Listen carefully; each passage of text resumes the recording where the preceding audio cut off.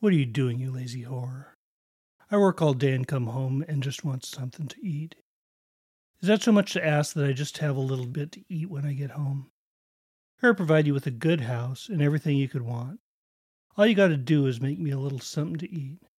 But no, you can't even have dinner ready when I get home.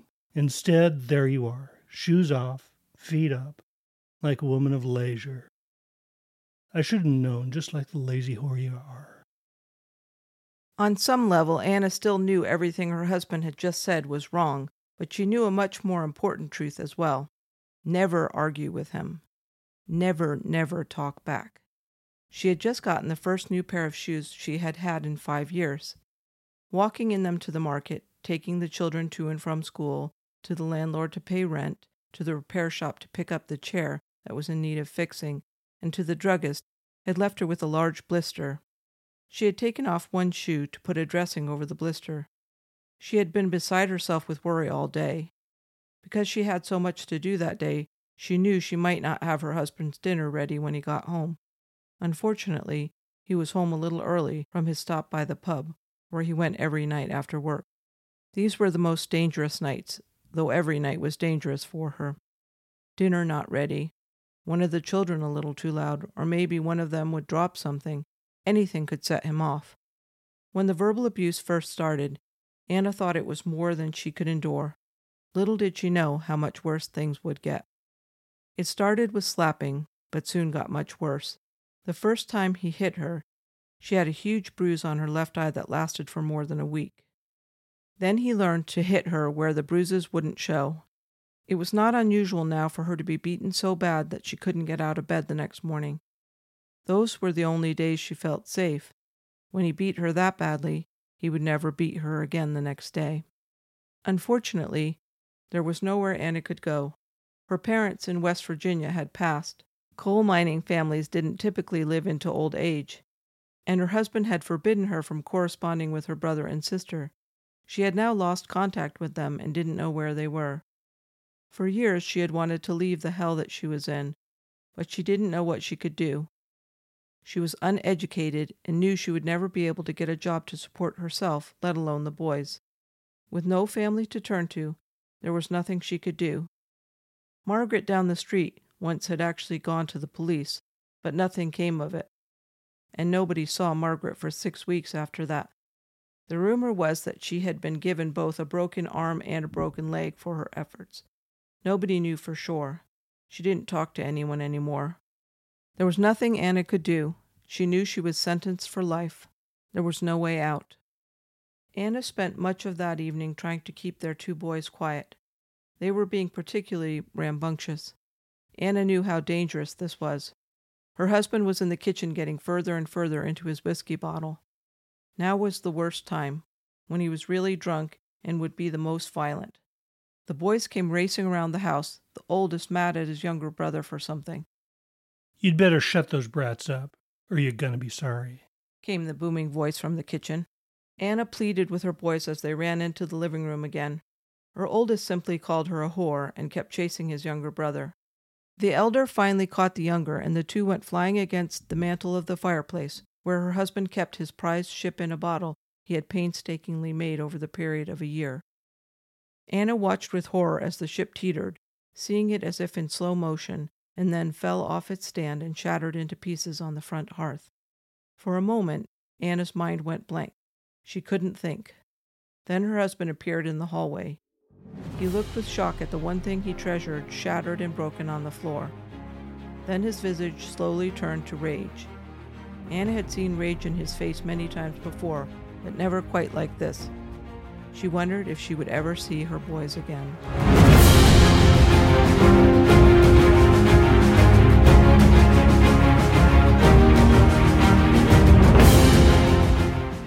Welcome to Nearest Fiddle, Episode 16, Step by Step. This week, we're going to take a break from looking at specific historical periods. We've been reviewing our unbelievably slow but inexorable march from the first uncivilized Homo sapiens toward humanity. Today, we're going to look at a few unrelated cultural developments that we won't have a chance to look at in detail as we continue our journey to now. but they'll have relevance to our analysis of why we've failed to respond appropriately to humanity's greatest challenge yet. So let's start with a letter from one brother to another in Shakespeare's England. September 29, 1599. Arthur Fletcher, Manchester, England. Dear brother, I had such a delightful time on my visit to London last Saturday. I wanted to apprise you of it in great detail. We went down to London's Bankside district. There's a new play about Julius Caesar by a popular playwright named Shakespeare at the Globe Theatre there. Like the majority of those seeking entertainment, we passed by and went to the Bear Garden, a delightful theatre surrounding a central fenced-in pit. We had a nice pint of ale, then watched the first entertainment of the day, the cockfights. The gamecocks were displayed for us to view. These were beautiful, colorful birds, with razor spurs strapped onto their heels. We then placed our bets, and the cocks were released into the pit. It was delightful to see how they immediately began to circle and attack each other. They'd jump and fly into the air, flapping their wings and biting and kicking each other with their spurred feet. There was such a hubbub among the crowd as first one, then the other gamecocks seemed to get the upper hand. Everyone in the audience was yelling and cheering for the cock they'd put a few quid on. The fight went on until one of the cocks was lying bloody on the dirt floor, either dying or unable to get up. Then such a cheer went up from those who'd won their bet. We watched several cockfights and had such an enjoyable time. Then it was time for a break and some more ale. The second round of amusement was so amusing and delightful, I have a hard time describing it. A jackanape was brought out and introduced to us. I had never seen one before. I was told he was imported from Naples, Italy, where they run wild. He was such a bright, intelligent little fellow. He looked a lot like a little man with fur all over him and a long tail. He was then put into the saddle of a pony, and a pack of bulldogs were released to go after the little guy. The crowd almost fell to pieces, laughing as the little jackanape held onto this saddle for dear life, and the bulldogs chased the horse all around the arena, snarling, jumping, and biting him. He would give such a yelp whenever he got bit. With the screaming of the ape, holding the curs hanging from the ears and neck of the pony, is very laughable. Then there was another break, more ale, and it was time for the main event. A bear was brought into the pit. His rear foot was chained to the post on one side of the ring. Then a pack of bulldogs were loosed into the arena. They surrounded the chained bear, snarling and barking, with the bear growling back at them. Then, as all at once, they attacked. 2 at the throat on either side, 2 at his ribs, and 1 at his elbow. The bear brushed away the 2 at his neck with his paws, but they came right back for more. For more than an hour the relentless bulldogs went at the bear. 3 or 4 of them were killed by the bear in the melee, but were replaced every time one was mortally wounded. It was a very pleasant sport of these beasts to see the bear with his pink eyes leering after his enemy's approach, the nimbleness and weight of the dog to take advantage, and the force and experience of the bear again to avoid the assaults. If he were bitten in one place, how he would pinch in another to get free. That if he were taken at once, then what shift, with biting and clawing, with roaring, tossing and tumbling, he would work to free himself from them. And when he was loose, to shake his ears twice or thrice, with blood and the slather about his physiognomy, was a matter of goodly relief. Geoffrey Fletcher. Yep, this was all great fun and entertainment in Elizabethan England. I think sometimes we like to think how cultured and sophisticated Renaissance-era English were, with William Shakespeare, Ben Jonson, and the King James Bible. But I don't think you can accurately understand them if you don't understand bear baiting and the other blood sports that were popular at the time. Though I wrote the fictional letter above, it's not all of my authorship. The sentence about the screaming of the ape, beholding the curs hanging from his ears and the neck of the pony is very laughable, is from an original source of someone who saw this. Also the paragraph beginning with, it was a very pleasant sport of these beasts to see the bear with his pink eyes leering after his enemy's approach, was penned by one of the audience members at an elaborate bear-baiting event put on by Robert Ludley, Earl of Leicester, for Queen Elizabeth I. Yes, Queen Elizabeth, the most enlightened monarch of the age, at least in my opinion, was a big fan of bear-baiting. It wasn't just bear-baiting and cockfighting that entertained the English, though. They had a large variety of entertainments to choose from. The most popular seems to have been bull baiting, or chaining a bull to a stake by one of his hind legs and setting a pack of dogs, usually bulldogs or mastiffs, on him. In fact, this is where bulldogs got their name. In this way, the audience enjoyed the treat of watching dogs being tossed in the air as the bull gored them. Other variations including whipping a blinded bear, dog fighting, badger baiting, and, of all things, rat baiting. I'm guessing that pretty much any event in which an animal is tormented, traumatized, tortured, or killed would have proved great entertainment for your average Elizabethan. As odd as it is to write a fictional letter about the joys of torturing animals, I couldn't write such a letter about a public hanging, another popular spectator event in medieval England. To put myself in the head of someone who got great entertainment out of watching someone kick and writhe at the end of a rope as they slowly suffocate would be a little too surrealistic for me. Medieval executions were generally public. There was a strong belief on the part of kings and public officials in the Middle Ages that making executions public would serve to discourage others from committing such crime. And so, why would the authorities have any concerns about the condemned's dignity? After all, hadn't they been convicted of a capital offense such as stealing a rabbit, pickpocketing a shilling or more, or concealing a stillborn child as a single mother? The execution would start with a procession to the site of the execution in what was called the Theatre of the Gallows. Though the execution ritual would often take all day, there would likely be a crowd already gathered at the doors of the dungeon when the condemned was brought out and put in a cart for the procession to the site of the execution. The cart would be followed by the local magistrate, sheriff, ministers to administer the last rites to the accused, and any other local dignitaries who decided to join the procession. There was also a security contingent drawn from the local military to handle the crowds. And crowds there were. Depending on who was being executed or the notoriety of the crime, people would sometimes walk for days in order to be able to watch an execution. Sometimes the crowds were so big the shops in the area would be closed. Once the procession arrived at the gibbet where the condemned would be executed, there might be speeches. Then there would be the reading of the death sentence. This was conducted under the supervision of the judge and carried out by a local official called the dempster, who may or may not have served as the executioner, or by the sheriff. Then there was the admonition by the minister, as well as the last rites. Okay, all well and good enough, but it was the condemned that people came to see. Would they be brave and face their end with courage and dignity? Would they break down, as some did, when they saw the gallows or executioner with his axe? Then there were the last words of the condemned. They might give a speech. They might say nothing. They might warn the crowd against following in their wicked footsteps. They might deny their guilt, you never knew. But to the medieval audience in the Theatre of the Gallows, it was all good spectacle. And then there was the execution itself.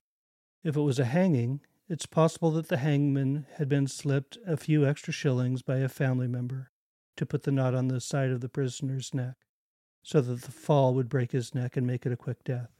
Perhaps the crowd would be more lucky and get to watch the condemned kick and writhe for a minute or two before dying. Sometimes they were treated to the sight of family or friends grabbing the feet of the struggling prisoner and pulling down on them to give their loved one a quicker death. But perhaps it was a beheading. With beheadings, you just never knew. Most executioners were pretty good, but everyone knew there would be a chance. The fact that everyone knew the first blow from the executioner's axe might not kill the condemned, and that it may take 2, sometimes even 3 tries to complete the act, only added to the excitement and anticipation. The prospect of watching a manacled prisoner in excruciating pain waiting for his or her end seemed to be an additional draw for the medieval Theatre of the Gallows audience. My point in all this is that the audiences seemed to love the spectacle of a good execution even more than the ever-popular blood sports. Finally, a few words about prohibition. In discussing the question of temperance, all lecturers from the beginning have made mention of the drunkard's wives and children, of widows' groans and orphans' tears. Shall these classes of sufferers be introduced but as themes for rhetorical flourish, as pathetic touches of the speaker's eloquence? Shall we passively shed tears over their condition, or by giving them their rights, bravely opened to them the doors of escape from a wretched and degraded life. Is it not legitimate in this to discuss the social degradation, the legal disabilities of the drunkard's wife? If, in showing her wrongs, we prove the right of all womankind to the elective franchise, to a fair representation in the government, to the right in criminal cases to be tried by peers of her own choosing, shall it be said that we transcend the bounds of our subject? If in pointing out her social degradation, we show how tile present laws outrage the sacredness of the marriage institution, if in proving to you that justice and mercy demand a legal separation from drunkards, we grasp the higher idea that a unity of soul alone constitutes and sanctifies true marriage, and that any law or public sentiment that forces two immortal, high-born souls to live together as a husband and wife, unless held there by love, is false to God and humanity. Who shall say that tile discussion of this question does not lead us legitimately into the consideration of tile important subject of divorce? Our God is a God of justice, mercy, and truth. Their God sanctions violence, oppression, and wine-bibbing, and winks at gross moral delinquencies. Our Bible commands us to love our enemies, to resist not evil, to break every yoke and let the oppressed go free, and makes a noble life of more importance than a stern faith. Their Bible permits war, slavery, capital punishment, and makes salvation depend on faith and ordinances. This is redacted from a speech given by Elizabeth Cady Stanton on June 1st, 1853, in Rochester, New York. Yes, she was not only a great campaigner for women's suffrage, but a leader in the temperance movement in the mid to late 19th century as well. Why do I bring up the temperance movement and prohibition? Because I think almost everyone gets this one wrong. Everybody knows that prohibition was a resounding failure, caused organized crime to flourish, and ended in its repeal. Why then do I say it was a success?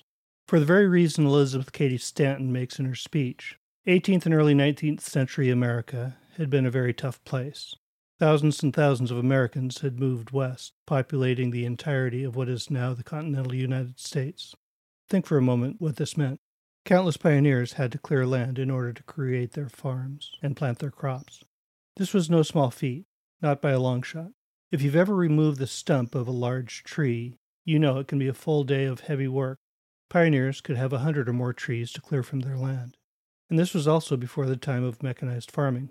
Farming could be back-breaking work with just a horse and a plow. Let's not forget the problems of pests before pesticides, droughts, and crop failures. Many men found the reality of farm life not what they had imagined. Cities and towns had to be cut out of the wilderness, roads constructed to bridge the vast distances, and so on. After about a century of dealing with all these elements, alcohol had become the primary means of escape from a life of drudgery for many American men. We've all heard of Johnny Appleseed, and those of my generation at least probably remember the legend of how he brought apples to the western wilderness. What most of us weren't told is that all of the apples that we eat come from grafted trees. When you grow trees from seeds, like Johnny Appleseeds, they're bitter and can't be eaten. So why did Westerners buy so many trees from Johnny Appleseed? To make hard cider, of course. The culture of hard drinking made its way into the cities that had grown up in the latter half of the 19th century. Stories from Chicago from that period talk about bars packed in the morning before the workday began, packed again at lunch, and packed once more after work. To my knowledge, no statistics exist to show how prevalent alcohol was during this period, but from contemporary accounts, it was a major problem. And what was at least one major consequence of this hard drinking on women of the age? You got it. They were the victims of domestic violence that rampant alcoholism commonly leads to. And the response by law enforcement in their communities? Right again. It's a family problem. No one wanted to get involved in domestic matters, so they were ignored. So what were the options for the thousands of victims of domestic violence? Divorce? This was before the era of no-fault divorce. Women had to have sufficient cause to secure a divorce. Extreme cruelty was a cause, but who would the judge listen to when the man said it never happened, especially if there were no doctor's records confirming the abuse, and neighbors wouldn't come forward to testify to the bruises? But let's say a woman did leave her husband. What were her options then? Educated women might be able to earn a living as a teacher or a nurse, especially on the frontier. Beyond these traditional roles, There were few options for a woman to earn a living by herself. We'll never know how many women of the period were like Anna, sentenced to life with their abusers because they had no other option. I've spoken of it before, but it bears repeating. Most of us don't know how precious hope is. It's like the air we breathe. It's just there. We hope we fall in love, or get a better job, or maybe we just hope we'll be able to go to the beach or the lake one of these weekends. It fills our world, but we take it for granted. If you ever meet someone who's lost all hope, you never forget it. Their eyes are empty. There's no emotion. It's like they've lost their soul. How many women were like Anna in the late 19th century, sentenced to lives of abuse, with no hope of escaping their hell? About this time, there was a liberal class of more educated women of means who saw the problem and couldn't keep silent. What were their tools? There were no significant social services available to women at the time. There was no social safety net for women to fall back on. Women concerned about domestic violence looked at the problem and saw alcoholism. They couldn't vote. They weren't allowed into the halls of power. They had no legislative option. So what tools did they have? It seems that if someone in 1820, when the movement began, said, "Let's start a popular movement, get Congress to pass a constitutional amendment banning alcohol, and have 3/4 of the states ratify it," people would have thought they were crazy. Perhaps history is made by crazy people. It took them 100 years, but they did it. Prohibition was ratified in 1919, and after that it took only 13 years for all of the well-documented problems with prohibition to convince Congress and the states to repeal it. During the 13 years of prohibition, however, the amount of alcohol available for consumption in the U.S. was greatly reduced. As a result, the problem of alcoholism, and by extension the problem of domestic violence in the United States, was greatly reduced as well.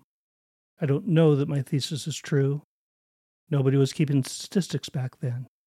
And as far as I know, nobody has seriously studied this. I've just pieced this together from original sources and other histories I've read on this era. I wish someone would do a more serious historical study of this, but until then, we're left with the question: was Prohibition successful? There were multiple reasons behind the temperance movement, and there was certainly a holier-than-thou anyone who drinks is a sinner aspect to it.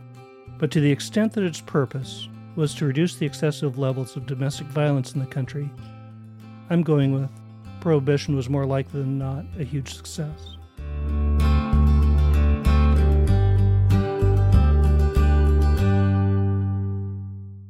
Today, we looked at 3 historical trends. Our first stop was a peek at blood sports in the Renaissance era. It was considered great fun and was the most popular form of entertainment in England at the time. Definitely more popular than Shakespeare. Slowly, however, voices began complaining that this was inhumane. As I never grow tired of saying, the wheel of human moral progress moves slowly but inexorably forward. It took from the 1500s to 1835 before Parliament would ban animal baiting. But the point is that it was banned because the English ultimately decided they didn't want to entertain themselves by torturing animals. Similarly, British public opinion eventually turned against public execution, which was our second stop today. The last public execution in Britain was 1867. The last public execution in the U.S. was in 1936. Our last stop was a look at Prohibition from a different perspective. We noted that America, before Prohibition, was a very hard-drinking society, with a proportionate increase in the rate of domestic violence. Although Prohibition was repealed 13 years later, rates of alcoholism and domestic abuse seem to have reduced dramatically following its repeal. Why was watching the tribe shaman perform a human sacrifice fun and exciting in prehistoric times? Watching Christians be mauled by lions fun entertainment in Roman times? Watching animals attack and kill each other good entertainment to Enlightenment-era Britons? And why was watching people being executed such a popular attraction? And why did people ultimately decide that these forms of entertainment were inhumane? Similarly, why was getting drunk every night so desirable? And why did Americans decide to take such drastic steps to attack the problem of alcoholism? To answer these questions, let's delve into the biology of our brain just a bit. Imagine yourself on a roller coaster. Your car has crested the lift hill. The tall incline that took you to the top of the coaster. Click, click, click. And now you're speeding down the steep hill on the other side, accelerating faster and faster. What you feel is the thrill and excitement of being on the coaster. But what's happening in your brain is much more complex. Your visual cortex is processing the speed by which you're accelerating from the information that's being sent by the optic nerve. Your vestibular system is sending messages to your cerebellum and the vestibular nuclei in the brainstem, which are processing the change in acceleration as your body rushes faster and faster down the slope. The muscles in your stomach, chest, and shoulders tighten. The parietal cortex is processing these feelings as well as processing your acceleration. Your amygdala is sending you fear messages. Now that you're sailing down the 200-foot drop, your prefrontal cortex is processing all this information at once. Though your prefrontal cortex is receiving all these inputs from multiple sources of your brain, you just feel one single emotion, the thrill of being on a roller coaster. I'm sure there's a lot more going on in your brain that I'm not qualified to talk about, but my point is this. We experience our thoughts as simple, unified thoughts, but that's not how our brain comes up with them. There are many different components of our brain that operate separately. One area of the brain processes what I've been calling schadenfreude joy in this podcast, my own term to denote the enjoyment we get when we watch an animal or other human physically suffer. Another, separate area of the brain processes compassion. We get a stronger feeling of enjoyment from bullying someone in a weaker position or watching animals fight and injure each other. But this feeling is short-lived. Our pleasure at feeling compassion is less intense than this schadenfreude joy, but it's longer-lived. Game theorists have worked out that it's in people's best interest to accept a lower level of immediate payout in which everybody benefits than to accept a larger short-term payout in which you benefit but somebody else suffers. They've been able to describe this mathematically. In a sense, then, history can be seen as one long, slow unraveling of this math. Perhaps this unraveling can be captured by thoughts such as, I think it's a blast to watch our enemies get sacrificed, but though we're enemies, we're going to have to keep living next to each other, so it'll be better if we don't keep sacrificing each other. Sure, it makes my life easier when I have slaves, but society will be run better if we don't treat humans as property. I love watching people get executed, but maybe society will be better if we exercise the better angels of our nature, not the worst. Sure, I enjoy drinking a lot, but if too much alcohol is causing a substantial portion of our women to live trapped in domestic violence, perhaps it'll be best to stop drinking, at least for a while. This certainly does not summarize all of human history, but it's one driver. Let's call it the better angels driver. It's one of the weaker drivers of history, but look at it like evolution. Evolution works because animals that have a particular genetic mutation have an advantage over animals of the same species that don't have the mutation. Perhaps a bird with a thicker beak can crack thicker seeds, giving birds with thicker beaks an ever so slight advantage. These birds might survive and reproduce at very slightly higher rates than other birds of the same species with thinner beaks, leaving slightly more offspring. Over a few generations, the difference in numbers of thicker-beaked birds might be de minimis. Over 100 years, there might be only a slight increase in birds with thick beaks. But over several thousand years, these thick-beaked birds might take over the population. So it is with the better angels historical driver. We typically don't see a lot of change from generation to generation. And as it is with evolution, sometimes it goes backwards. Perhaps during a drought, the birds with thinner beaks can reach into crevices that birds with thicker beaks can't reach, thus are able to access food available to birds only with thin beaks. So evolution will favor the thin-beaked birds until the drought is over. So history disfavors the better angel drivers sometimes, and our historical progress toward an ever more compassionate society runs in reverse. Yet on a timescale of thousands of years, history runs in an ever more compassionate direction. Or, as Martin Luther King said, the arc of the moral universe is long, but it bends towards justice. This week's read is Robert Axelrod's classic book, The Evolution of Cooperation. It's amazing. I highly recommend it. Enjoy. See you next week.